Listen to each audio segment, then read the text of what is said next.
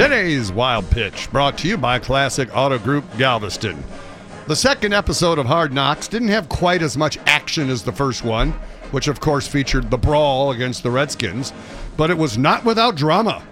For example, DeAndre Hopkins asked Brian Cushing if he goes to Starbucks. I mean, I used to. Then I realized it wasn't a chick. Don't tell me that's not compelling, Dean. But maybe the most interesting aspect of Hard Knocks is that the star emerging isn't J.J. Watt. Though Lord knows the producers have tried to push that agenda. It's actually Coach Bill O'Brien. His trucker vocabulary in the first one, and his love of rap music and Rick Ross. Rick Ross!